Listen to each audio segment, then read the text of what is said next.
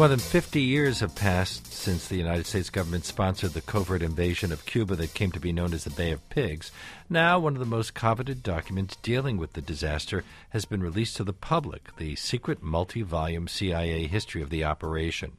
Peter Kornblue of George Washington University's National Security Archive led the effort to obtain the documents, and I'm very pleased to welcome him to today's Underreported segment. Hi. Hi, Mr. Lopate. It's great to hear your voice.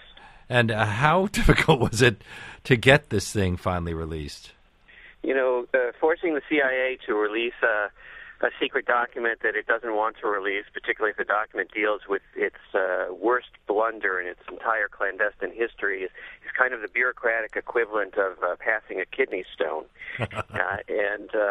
It took years of using the Freedom of Information Act and then an actual lawsuit under the Freedom of Information Act to finally convince those in the agency we call the securocrats, the keepers of the secrets, that 50 years was long enough and that the public had the right to know what was done in its name but without its knowledge at the Bay of Pigs.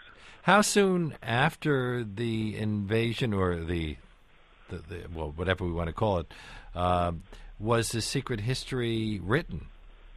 Well, this particular history was part of the official histories written by the CIA's historical staff. And the staff wasn't really set up until the early 1970s when CIA Director William Colby basically decided that the agency should have some compiled official histories which at some point could be declassified and shared with the public. That's the irony of this, that the official history and a number of other official histories were done, and the goal was eventually to make them public, but it's been a struggle all these years since to get it out so that we could actually read it. And it was written so that we could understand what we had done wrong, or wasn't that quite obvious from the start? Well, you know, there's been a number of major studies that were top secret. The most important was the CIA Inspector General's report, which was written over an 8-month period right after the invasion of Cuba failed. And this was the holy grail of secret documents on the Bay of Pigs invasion, because it contained a scathing condemnation and indictment of the CIA itself by its own Inspector General. We were able to get that document declassified 13 years ago, and it caused a major stir because it condemned the CIA for incompetence, mismanagement, for deceiving President Kennedy. Hadn't some of that been shredded? Well, that document was very interesting. There was about 20 copies made of it at the time, and the new CIA director, John McCone, recalled all the copies and shredded burns, put them in the burn bag, most of them, and 2 or 3 survived, including one that he kept in his safe at the time. And we were able to get one copy found and declassified, and it is a very, very important historical document. But this document that we've just got now is the opposite. It is an official defense, if you will, of the agency's role at the Bay of Pigs, and kind of an official effort throughout hundreds of pages to spread the blame beyond Langley headquarters of the CIA to the Kennedy White House, to Secretary of State Dean Rusk, and to other officials outside of the CIA who made decisions that the CIA historian felt condemned the attack to failure. So why were they so reluctant to release this? After all, it spreads the blame. On top of it all, most of the people who were involved in the thing are dead by now. There's not too many people they could be protecting. No, I don't think they're protecting people, but I think they do realize that the release of this document will resurrect the Who Lost Cuba blame game, a game that was played right after the Bay of Pigs invasion went sour, where the exiles and the CIA, badmouthed and blamed John Kennedy for not turning what was supposed to be a covert intervention into an overt invasion.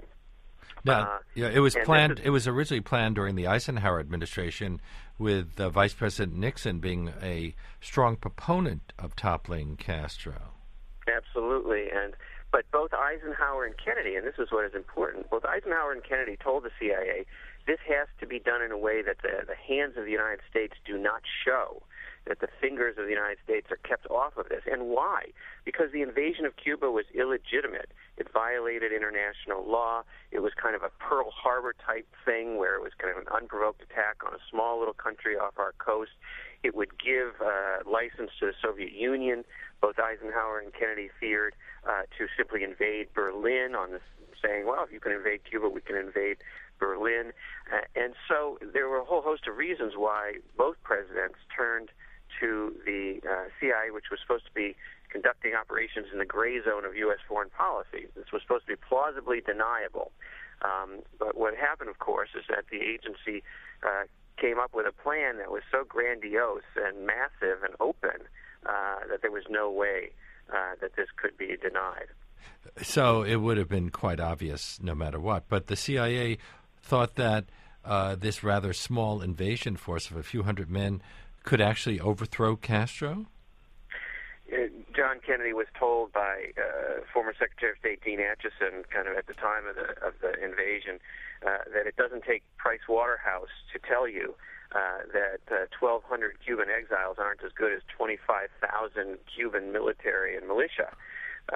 But yes, the CIA managed to convince Kennedy that if they simply landed 1,200 exiles with guns on the beach at the Bay of Pigs, that eventually the Cubans would rise up and overthrow Fidel Castro, and the Castro regime would simply crumble. There are other tidbits of important information in this study, one of which is that top CIA officials transferred money from the budget of the invasion to pay the mafia, the U.S. mafia, to try to assassinate Fidel Castro before the invasion. And the idea, the strategy there was that, of course, he'd be assassinated, there'd be chaos in Cuba, and the invasion would be a cakewalk, so much easier to accomplish. But, of course, the assassination plot failed, as we know, and the invasion failed as well. Well, there were other attempts also, weren't there? Exploding cigars. There was a powder that was meant to make Castro's beard fall out. There was a poisoned umbrella point. That's exactly. Well, there was a poison pen idea. And the mole in the Cuban military that they gave the poison pen to basically returned it to the CIA and said, do you think I'm crazy? I'm not on a suicide mission here. You think I can just sit next to Fidel Castro in a meeting and prick him with this pen and I'm going to survive this? He said, give me a sniper rifle. And eventually the CIA did give him a sniper rifle, but he never had the cojones to use it. Also, other plans had been hatched, including flying balloons that would drop propaganda onto Cuba, and they had to do tests on that to make sure that they wouldn't bop anybody on the head? Well, you're referring to a piece that I wrote in the Daily Beast about our efforts, the CIA forcing us to go to court to get documents like this one declassified rather than simply releasing them. And we were forced to go to court to get one particular document that you just referred to, which was the CIA said was a blueprint that couldn't be declassified because it was still a viable operation. And the judge looked at the documents and he said, "This is crazy. I'm ordering you to release the entire document unredacted." And the document turned out to be a report on using ships anchored off the coast of Cuba. From the ships would float these helium balloons. They'd have little baskets underneath them with tchotchkes kind of filling the baskets, and a timer would release the baskets, and they'd rain down. The contents would rain down on the Cuban countryside. With propaganda, little records, posters. This was the same operation we used in Eastern Europe, where we floated balloons over the Ukraine and East Germany with nylons for women in them, and dropped these behind the Iron Curtain to kind of try and convince, an uprising for a consumer uprising in Eastern Europe. It sounds funny today. It sounds funny today, but it was part of the scheme of the Cold War many, many years ago. But our point was that these aren't viable operations anymore. And this is part of history, and we deserve to have the history released. But that document had an interesting element, which is that the CIA went ahead and weighed the little toys and trinkets that were in these baskets and did gravity tests on them to make sure that if they hit a Cuban child in the head, nobody would be injured.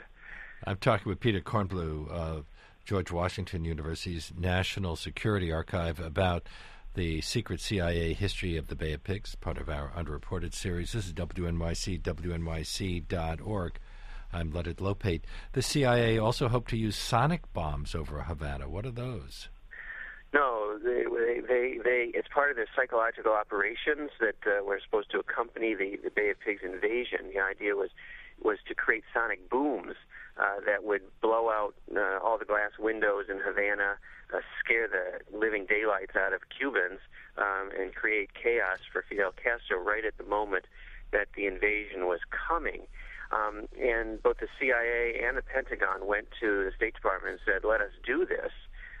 And the answer from the State Department was that it would be, quote, too American. In other words, that, you couldn't plausibly you couldn't plausibly argue that somehow a Cuban plane itself had caused these sonic booms. The only thing that was going to cause a sonic boom was a sonic plane, and the only power that had sonic planes was the United States of America. So if the goal was to keep the United States kind of roll covered up in this invasion, you couldn't have a sonic boom. And that was a little anecdote in this declassified history that was so important, because throughout the history there's this whole discussion of plausible denial and a whole effort to say that Kennedy should have abandoned the concept of plausible deniability and simply turned what was supposed to be a covert invasion into an overt invasion of Cuba. But there were key reasons why the United States government felt that could not be done. Well, the sonic boom idea was championed by General Curtis LeMay. There were also discussions about dropping napalm on Cuba. How seriously was that taken? They did drop napalm on Cuba. The napalm bombs were part of the arsenal that these exile planes supplied by the CIA, and the napalm weapons were used against Cuba's militia and military. A number of civilians were killed in Cuba. More Cubans were killed in the Bay of Pigs invasion than members of the brigade, the CIA-led brigade itself. Several hundred Cubans were killed by this invasion, including literacy workers who were working in the Playa Girón and Bay of Pigs area at the time. And napalm bombs were used, and the declassified history shows that there was a discussion about limiting their use because CIA planners understood there would be a true, outcry against their use. But as the invasion went bad, they just simply said, let's use whatever weapon we have that might actually turn the tide in our favor. Did people in the CIA assume that President Kennedy would provide U.S. military support if the invasion started to falter? I think they did. And Kennedy said afterwards to his aides, the CIA never believed me when I said this has to be a covert operation.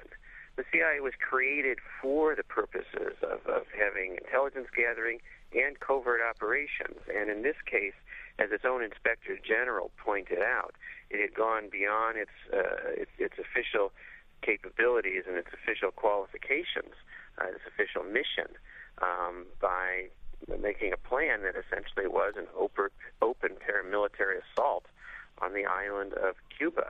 And the fact that Kennedy wanted the plan to be adjusted so that it could be plausibly denied was something that the CIA historians simply couldn't seem to accept in this 1,000-plus pages of documents, where virtually every volume has a discussion about the fact that Kennedy made the political decision not to turn this into an overt invasion, and that's why it failed. There was some air support of the invasion, but didn't the CIA end up firing on its own aircraft? That's a little tidbit of revelation in this declassified official history. We weren't supposed to have American personnel involved, but a CIA officer was the very first person on the beach at the Bay of Pigs planting a beacon so that the invading forces knew where the beach was in the dark as they came in from the water.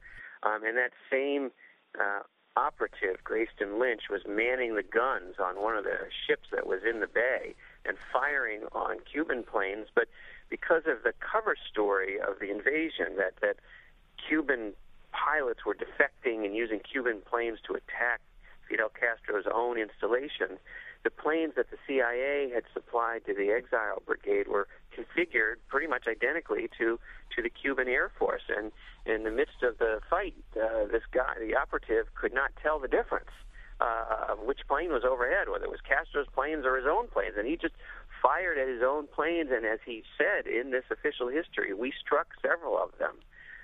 And so for the first time, we have an official acknowledgement of friendly fire at the Bay of Pigs.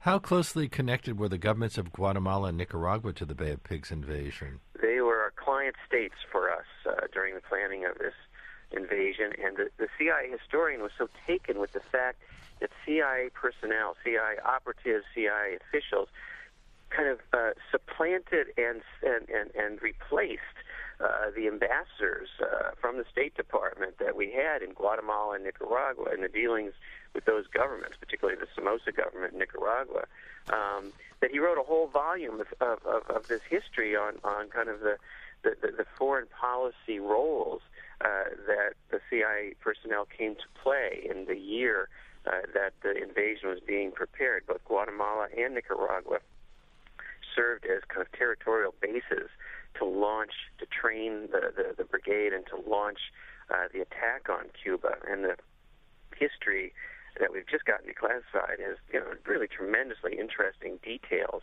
of how CIA operatives dealt with the governments in Guatemala and Nicaragua, the secret meetings between Anastasio Somoza and Alan Dulles here in Washington, and the fact that the CIA mounted an effort to save the president of Guatemala, who was about to be overthrown, because they knew that if he was overthrown, we would lose our access to the major base we had in Guatemala that was so critical for the attack on Cuba. What was the reaction of our European allies? The British were upset that some of the planes that had been damaged were forced to land on the Cayman Islands. Well, that's still a secret part of this history. The dealings that we had with the government of Great Britain when our planes landed in the Cayman Islands and were seized by local authorities, and the CIA had to go to the British government and say, you really have to release these planes. And the secret history suggests that the CIA argued to the British government that if they didn't release the planes, Fidel Castro would think that the Caymans were being used as a launching pad for the attack on Cuba, and that he might act aggressively in response. And the planes were released. But I think more important is the documents we've gotten out in the aftermath of the invasion, which show that the European governments were aghast at how stupid John Kennedy had been to attack Cuba. They basically said to the Kennedy administration, what is the matter with you? This is old school, and you're supposed to represent a change in U.S. foreign policy.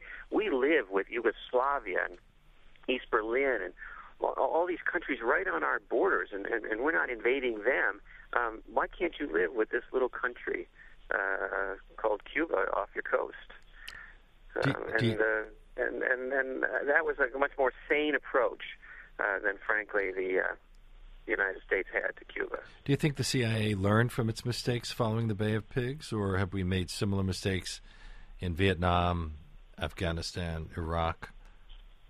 I think that the CIA could have learned or been forced to learn, and that the broader U.S. foreign policy establishment under Kennedy could have learned serious lessons from the Bay of Pigs, starting with the fact that that such bald aggression only invites more danger for the interests of the United States. I mean, we should remember that we invaded Cuba, that the Castro regime, national security concerns about the United States threat were confirmed, and that Castro then took steps to protect himself against another invasion by accepting the placement of Soviet missiles on his territory, which of course created yet a bigger crisis.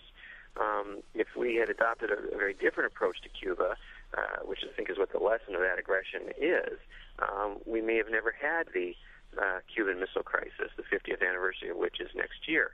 And frankly, the CIA faced its worst moment after the 1961 invasion. There was talk in the Kennedy administration of stripping the CIA of its covert capabilities and changing its name. And the CIA kept secret its own Inspector General's report from falling into the hands of its enemies, not in the American public, but within the Kennedy administration itself. That's why they destroyed and deep-sixed and hid their own Inspector General's report, because they didn't want it to become ammunition for its critics inside the Kennedy administration, which wanted to force the lessons of the Bay of Pigs on the CIA.